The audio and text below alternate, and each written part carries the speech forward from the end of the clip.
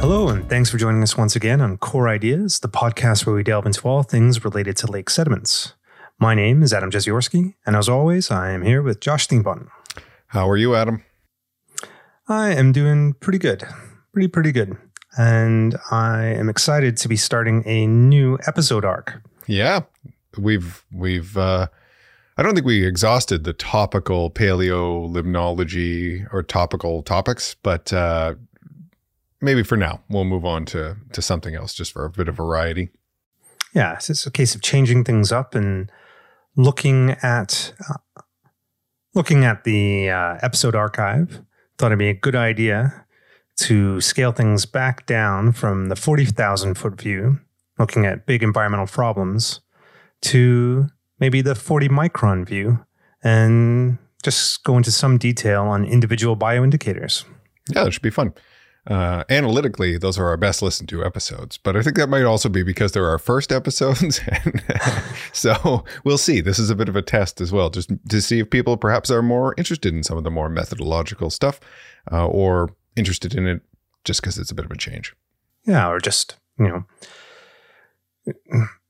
I guess it's a case of talk about what you know, paleolimnology podcast, and talking about broader stuff like climate change. Maybe you can go elsewhere for more informative discussions, but I don't know how many other podcasts you're going to find that will dedicate a whole hour-long discussion to diatoms, all the beauty that is the diatom, and chironomids and things like that. Yeah, no, I think that makes sense. This is our niche. So let's explore a few more parts of it for the next few episodes, at least, until we decide time to move on to something else. And until we get come back. Yeah, exactly. So what should we start with? What bioindicator? We've talked about a whole bunch of them in the history of paleolimnology, in some of those topical issues when we're exploring specific environmental issues. What do we want to begin with? Because there's lots of options, certainly more than this arc is going to contain. Oh, absolutely. Well, I think it'd make most sense to, at least for this arc, focus on the big ones in terms of the amount of research that has been done on them individually. But one in particular has recently been on my mind, on my driveway, and in my sinuses. Yeah.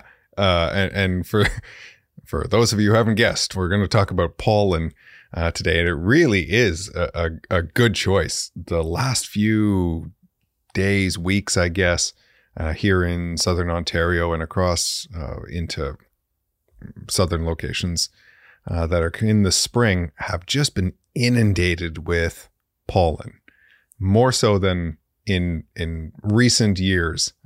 So it's a good choice. Yeah. The sediment record is being loaded as we speak. With, enormously. Absolutely. I saw a news article because we're not going to talk about like allergies and stuff like that. We'll leave that for the medical podcasts. But I did see a CBC article that in Montreal, where they were recording this, was maybe 3 or 4 days ago. Today's the 25th of May for those since it will come out a little bit later.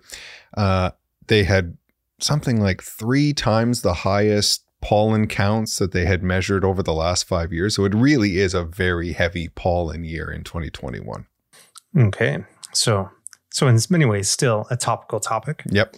But after just saying we were going to refocus our efforts on things that we know a lot about, I have to confess, I know virtually nothing about pollen. So do we have a guest host this week? No, we couldn't round one up. So I guess we'll just have to do our best. We have some resources. We'll definitely link those in the show notes when they become available for finding more information. And we'll dive into our sort of general knowledge, which is often where we kind of put these things from a level. Yes, by the seat of our pants. All right. Well, given that we don't have a expert guest to lean on, we've got to start at the beginning with, what is pollen? It's tiny. It has a bit of a yellowy color when it's all over your car and your driveway. And there's so much from a tree next to our house that it's actually all over the inside of the house. But it is produced by plants, obviously, both gymnosperms and angiosperms. And it's similarly related and often collectively kind of brought together with plant or with materials produced by organisms that are not pollen but are spores that are effectively equivalent in terms of the reproductive function that they serve for ferns and mosses and club mosses, those organisms, the lower, in air quotes, lower plants. Yeah. So they're the male microgametophytes of seed plants was the correct answer for those keeping score at home. But yes, so basically it's part of a reproductive material from plants, and we throw spores in there from ferns and mosses as well. And basically the individual organisms are not mobile, so they basically inundate the earth with not their seed in the true sense of the word, because that's what comes after the pollen has found its matching materials, but in terms of their dispersal mechanism of dispersing their sexual parts. And the subdiscipline focused on this field of study is referred to as palynology. And I only just found out, in terms of like doing the bit of background reading for this, that doesn't mean the study of pollen. I didn't know that. Take it back to its Greek roots. It's the study of dust, which is kind of interesting. And there's your trivia point right there for sure. Yeah. And so it's basically, and it would include not just pollen, but various other particulates within, I guess, its scope. But by and large, in terms of paleolimnological sense, pollen would be the major component that is most studied under the umbrella term of palynology. And there are some early records dating back as early as the 1640s in terms of pollen analyses. But in terms of, I guess, the modern development of the field, we're talking similar to paleolimnology in terms of dating back to like the mid to late 1800s. Yeah, so one of the early paleo indicators, right up there with the sort of the diatoms and those other organisms, and really widely applied geographically and throughout that time period. It's not something that kind of was used earlier and then fell out of vogue in terms of the paleo indicators. It's as commonly used for all sorts of different questions as it may have been 150 years ago. Yeah. And pollen as a bioindicator, it's like you're using a compound microscope to look at these on the slide. The pollen grains vary in size tremendously between species. Between, I think a min-max range is 10 to 100 microns, but with most being in the 20 to 30 range. And pollen grains, or the outer wall, I guess, is made of cellulose and something called sporopollenin. Super resistant polymer. I'm not even sure if it's completely understood what the structural nature of that polymer is, but the take home of it is that it's incredibly resistant. It doesn't break down from the attack of all sorts of materials that are found in the environment, including enzymatic attacks. So it's not broken down by biological activity in the same way that the vast majority of organic molecules are. And that's one of the things that makes it incredibly resistant to breakdown in the sediments, particularly in anoxic sediments.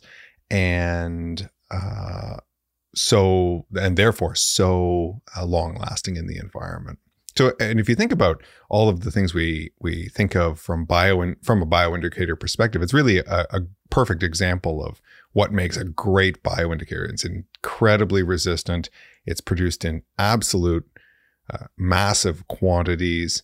It's generally pretty taxonomically distinct. We're not talking about necessarily species level, but we'll get into that a little bit more. But really, is perfect for that. And because it is so resistant, it preserves really well. But another plus to that is that in terms of the isolation, you can use some really nasty stuff and get slides that contain very little other than the pollen that you're interested in. And that is, all the hallmarks of a bioindicator slide. Check. Yeah, that's exactly right. Not only, exactly. Not only is it resistant, but you can get rid of absolutely everything else. You get really clean slides, which may not be the case for some others, like diatoms, for example, where you have sometimes you may have a lot of other stuff there. Pollen being one of the few things that can resist the really strong acids. That's all that's left. Yeah. And as someone that has spent a lot of my life picking through relatively dirty chironomid trays, looking in, playing for find the head capsule, that has a lot of appeal, starting with clean Sounds slides. Sounds pretty good. Yeah, for sure. Or all sorts of siliclastic material from the catchment and diatom slides. Yeah, no, that would be nice. But there is a bit of a cost in terms of what you have to do to get to that stage. All right. So decided that you want to be working with some pollen on some very, very clean slides in your microscope analysis. How do you get about achieving those slides?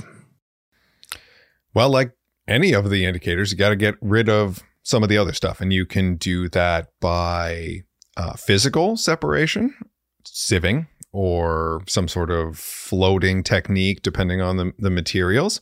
And there's a part of that because pollen falls into a fairly small size range, you could sieve away the larger stuff. Or you can use a chemical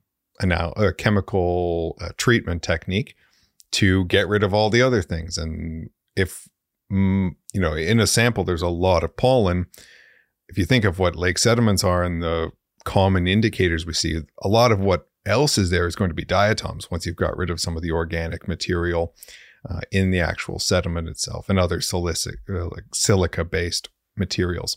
So you need something that can get rid of silica. That's a bit of a challenge because silica itself is a very recalcitrant molecule. It doesn't break down particularly easy. It's very stable. So you need to have something quite strong to break that silicon oxygen bond. And there are a few different techniques that can be used, but for the sort of classical pollen analysis technique, it's hydrofluoric acid. Yeah, unfortunate. Everyone's like, oh, the Breaking Bad stuff, right? People still people get that reference anymore? Has it been too long now since Breaking Bad? I think we're still in that period, although okay. I do remember, that was the episode, I think it's like the second one or the third one, where my wife is like, yep, this show is not for me. I'm out. Yeah. Not to mention, I don't think they had their chemistry quite right in the episode. So don't use hydrofluoric acid to dissolve a body, everyone. But to dissolve silica, glass, absolutely, it works really well. But it is a very dangerous compound for a number of reasons. Yeah, like I have never worked with it myself. I've never worked with pollen on any level, really. But I have heard through the grapevine that if at Queen's you're working on hydrofluoric acid, you're supposed to call the hospital in advance to let them know you are working with it, which in many ways would dissuade me from ever working with it, really. And I think rightly so, many others as well. I don't think anyone I know at the time that I was there used hydrofluoric acid. It's a very nasty compound. And it's one of those, I would say it's probably one of the more dangerous compounds that are used in any significant quantity in a chemistry, biology sort of laboratory. Certainly there are things that are more dangerous out there, but they're often used in very small quantities. So just thinking about my time at Ottawa U, in the contaminants lab, we would have things to spike samples that had PCB concentrations that would absolutely have given you cancer. But you would put, nano liter kind of concentrations into a sample, so you were never working with any large numbers. Big bottle of exactly. Whereas hydrofluoric acid, you would need to put in a number of milliliters into each sample. So you're talking about maybe not a liter, but you're using pretty large quantities, and it does result in some particularly nasty burns. It is very good at pulling kind of the base cations apart, so it draws the calcium out of your bones. And the crazy thing is, you don't really know that you got it, that you're in trouble until a little bit later, because it may not be evident right away that you've been exposed to it. And you spill it on you, and then the horror. It's just like the stuff that horror movies made up. All right, okay. So and the only other thing that seems a little strange with it, because it's you think of this, oh my God, it's this nasty stuff, but you keep it in plastic bottles because it attacks glass really well, but it doesn't attack plastic in the same way. So it doesn't even, I don't know, it just, when you see a bottle of it, you just read the label like, oh, hydrofluoric acid. It's just kept in what looks like you would keep, rubbing alcohol kind of, or ethanol in the same sort of bottle, though usually a smaller bottle. So yeah, it's an interesting molecule. Certainly not to be terrified of, but definitely respected. Absolutely. All right. And then I think another thing that's particularly interesting about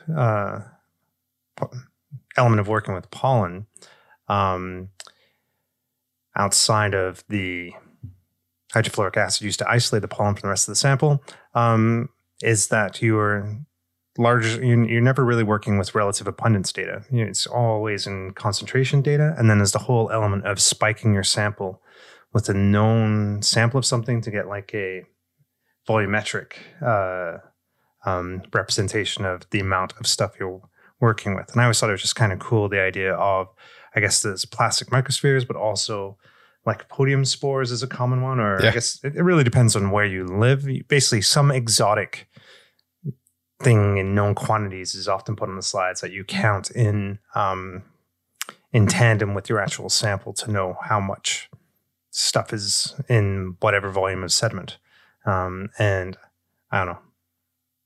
That's, again, something I've not really worked with, although I think I maybe my my one and only diatom slide, maybe they dipped in their microspheres in there years and years ago, but I don't even remember if there's microspheres on those slides.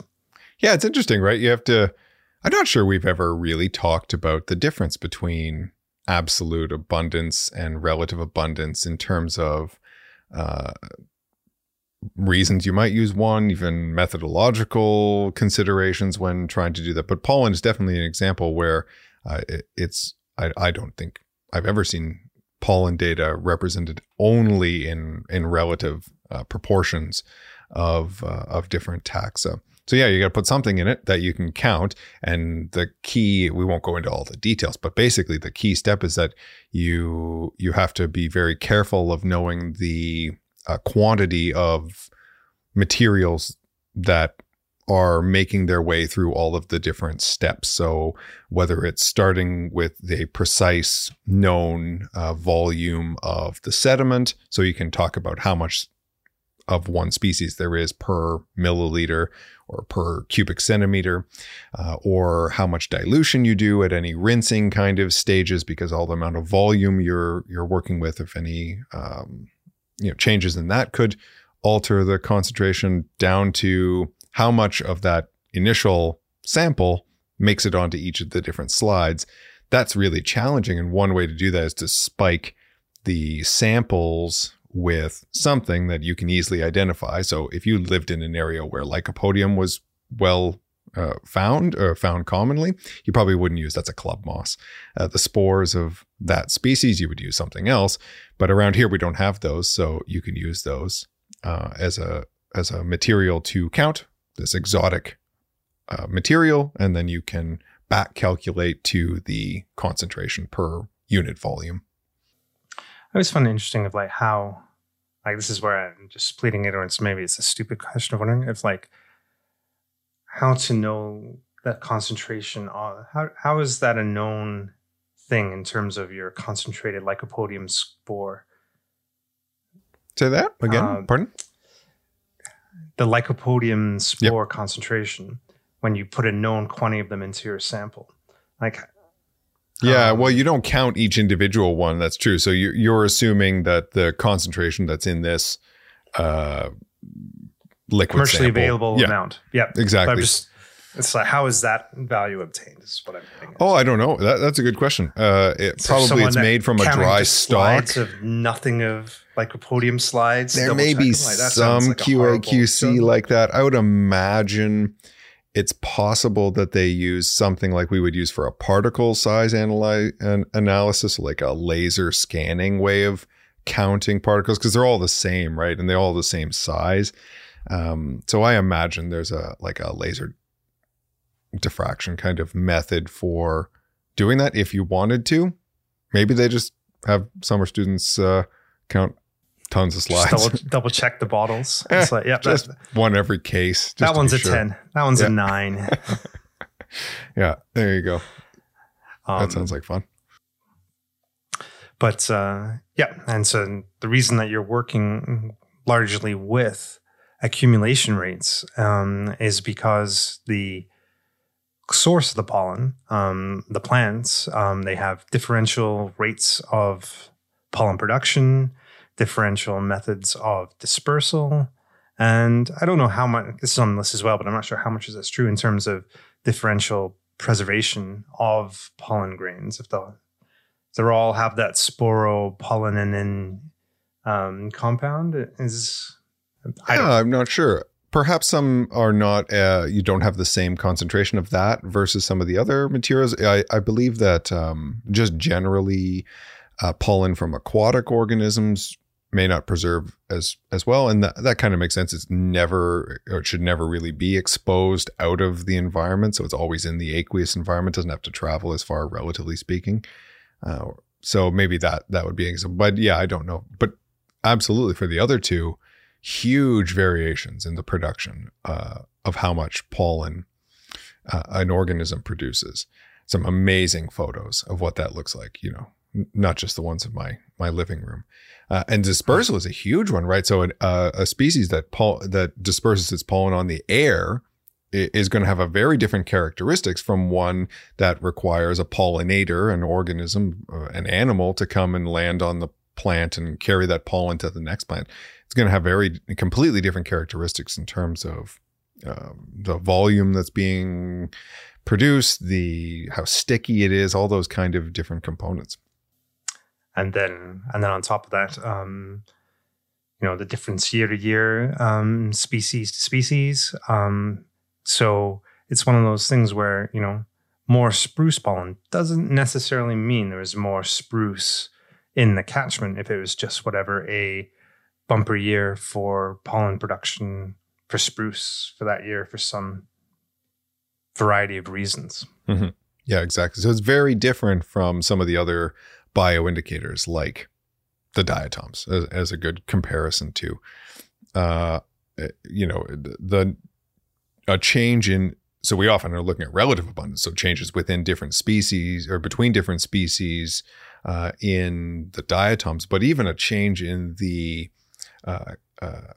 absolute abundance of diatom valves of a given species is probably indicative of more of that species being produced and living in the lake, as opposed to more of it getting to the lake, more of it being produced, more of it preserving. So there's a lot of different kind of parts that need to be put together when thinking about pollen. I think that makes it one of the most kind of interesting, but also one of the more complicated from a data understanding perspective of the actual fossil data.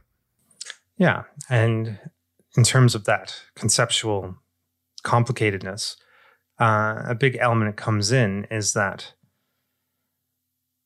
the trees are not in the lake. And there's like a step removed. Yeah. So you're not recreating conditions within the lake. You're looking to infer conditions of what's going on in the catchment.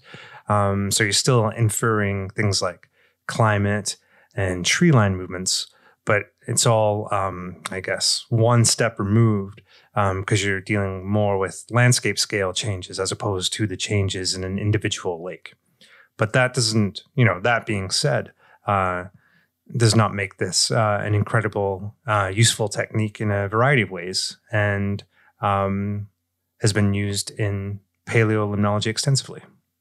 Yeah, for sure. Like it is just something that's a little bit different about it. It could be a disadvantage if you're interested in really localized conditions. But if you are trying to recreate larger landscape processes, changes over ecotone kind of distances, then that makes it incredibly powerful to do those. So it really depends on the questions you're trying to ask.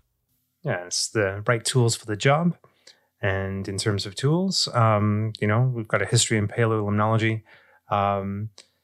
Ragweed pollen, for example, just presence absence prior to the. I think we probably mentioned this when talking about lead-210 in the past. But prior to the development of lead-210 and other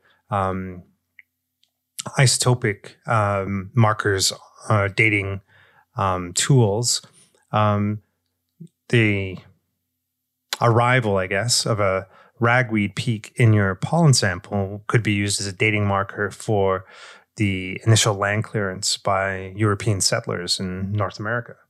Yeah, so John talked about that in his in the episode he was on from his master's, maybe, or one of the early cores that he worked on, as the lead-210 being such a huge development in paleolimnology. But yeah, the spike in ragweed, the surface, you draw a straight line between them, and there you go. You have your chronology.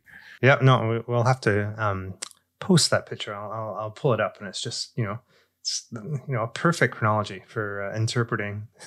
But doesn't mean that even now we have these really excellent radioisotopic techniques that pollen can't be used, because for this example, ragweed ambrosia just wasn't common prior to the clearing of the forests for European agriculture. And it happened so quickly that it really is a great marker. Now, it doesn't tell you much about what happened since then, but for putting that absolute dating marker, really still commonly used. And it's just like everything else. It's like multi-proxy. And so having your ragweed rise marked on your chronology, and if it lines up with the early 1800s, or depending on what catchment you're talking about and when that would have happened, if it lines up perfectly, it's just like another feather in your cap. It's like, yes, my chronology is strong. Let's move on. Yeah, and we talked about that often overlaps with where the half-life of lead-210 gets to the point where there's not as high activity. So it really still is a good indicator if you have that possibility. So in a North American context. And I guess one thing that we've talked about before in terms of a widely used paleolimnological tool is the program Tilia, which many, well, I don't know if that's true, actually. If many of our listeners, I guess, first of all, do we have many listeners? But outside of that, proportionally, it's a relative abundance, Adam. I was certainly talking about, I'm in an accumulation rate mode. But it's a commonly used program for producing stratigraphic diagrams that dates back to the early 90s. And its development is very much rooted in pollen analysis, and that its logo and name is based on the pollen of, I believe it's called basswood or linden, depending on which hemisphere you're in. Yeah, for sure. And the work of Eric Grimm, who recently passed away, I guess last year passed away, who came up with this program, and so much work done towards pollen analysis and some of the large databases on pollen. So that's one of the other things. There's so much information on pollen in a paleo environmental perspective, things like the Neotoma database. And a lot of it comes back to his work and Tilia. All right. So when you're using pollen as a paleolimnological indicator, I think one clear difference compared to many of the other bioindicators that we've talked about on the show in the past is that you're reconstructing something that is very much relatable to our own existence. We're not dealing, we're dealing with microscopic things, but not really dealing with microscopic organisms. If you're looking at things like tree line changes or, long-term changes over like a Holocene record in a catchment, or the tree line moving up and down a mountain, those are very relatable in terms of what that means in terms of, what I'm getting caught up here in like the word, but it's very, appropriately sized, and the changes are easy to visualize, maybe more so than some sort of change in the community dynamics related to an invasive species or pH changes. Like, yes, there's just a different level of relatability when you're talking about vegetation changes. For sure. I think relatable is exactly right. If you're looking at changes in a diatom, if you're talking about them, you're trying to explain that's the individual. You're looking at the whole organism. Now you might have colonies that are a little bit bigger, but not much. Same with Cladocera and chironomids. Yeah, people are familiar with the non-biting midges and those sorts of things. But it's so easy to say, the things that make you sneeze in the springtime, we look at those and that tells us how the trees have potentially changed in a relatively large area. It just is very easy to get across what it is you're looking at, because people are familiar with forests moving and some of the long-term kind of climatological applications of pollen analysis from a Holocene or longer type of perspective. But they're also, clearly able to see things like agriculture and how if you take away that forest, all of that pollen is going to be gone. And now we're going to have the pollen from the things that are being planted there. So I absolutely agree. It's a very intuitive one for people to understand. Yeah. And then even though we're dealing with, and it's also interesting because in terms of, if you're talking about like the diatoms and cladocerans, you're talking about things that have generation times of hours in some cases to days. When you're talking about forests, you're talking about things that have generation times of decades, but it's still able to see, when the changes are rapid, like with things like human impacts, like clearing for agriculture, or in some cases, extreme climate events or whatnot. You still have a very distinct change in the sediment record associated with them. And so, especially when you have the disappearance of things and the appearance of things, and it can be tied to the known history of the lake. It's even though you're dealing with long-lived organisms, they still have very distinctive paleo records left behind. Yep. Yeah, the changes are as rapid as sort of the environment is changing. So if it's a slow, gradual climate progression of range modification, then those changes are going to be fairly subtle and take long time periods. But if a pathogen wipes out a forest and all of those trees die, they're not going to be producing any pollen, and that's going to be like, turning off the switch, the tap, I guess, maybe a better example. And you'll see those rapid demarcations of change in the sediment record. So that, very effective and very powerful tool. And then also selective things, because right now, there's probably not too much ash pollen finding its way into Ontario lakes at the moment. Thanks to the impacts of the emerald ash borer. And I just know on a municipal level around where I live, like just in the last year or two, a huge number of ash trees have been taken down preemptively. And that will definitely be showing up in the records of the lakes around here in short order. Yep, yeah, exactly. When the changes are quick, the response in the indicator is also quite quick. So very, that's one of the other kind of check marks for a really good paleo bioindicator is rapid response to environmental changes. And when they are rapid, then pollen can do that. So excellent. And disturbance is really, that's a good example to bring up there, is that's one of the main drivers of changes in vegetation communities, especially those large pollen producing organisms like the trees. Climate, disturbance. And generally outside of human impact, there's typically fairly slow turnover in plant communities. They don't move very fast. And so pollen analyses also lend themselves to long records and looking at things that, since the last glacial period. There's lots of long core analyses looking at vegetative changes over the last 10,000 years. And that's actually how I got my first introduction to the world of paleo. As my fourth year thesis, I was working on diatoms, but I was working on a lake where that had basically throughout the last 10,000 years either been above or below the tree line several times, and that had already been established through the pollen record. And I was looking to see how if the diatoms matched it. Mm-hmm. So looking at the localized impacts of the climatic change as reconstructed by pollen. Cool. There you go. Yep. And that wasn't in North America. That was No, it was. I was in North America. Yeah. The actual lake was in Sweden. Cool. Yeah. And lots of similar types of work done here. That's basically how we know when the forests return to different locations. So whether it's in the Northwest Territories in Canada, which has a record of maybe the last 6,000 years since glaciers retreated, compared to Southern Ontario, which has a much longer record compared to south of the ice mass, because there wasn't a giant glacier there doesn't mean that the climate wasn't obviously different in the glacial period as those tree species have moved north, all reconstructed from pollen. And there's also a link, I think, to the Crawford Lake record in this story, because one, Crawford Lake has been used as a long-term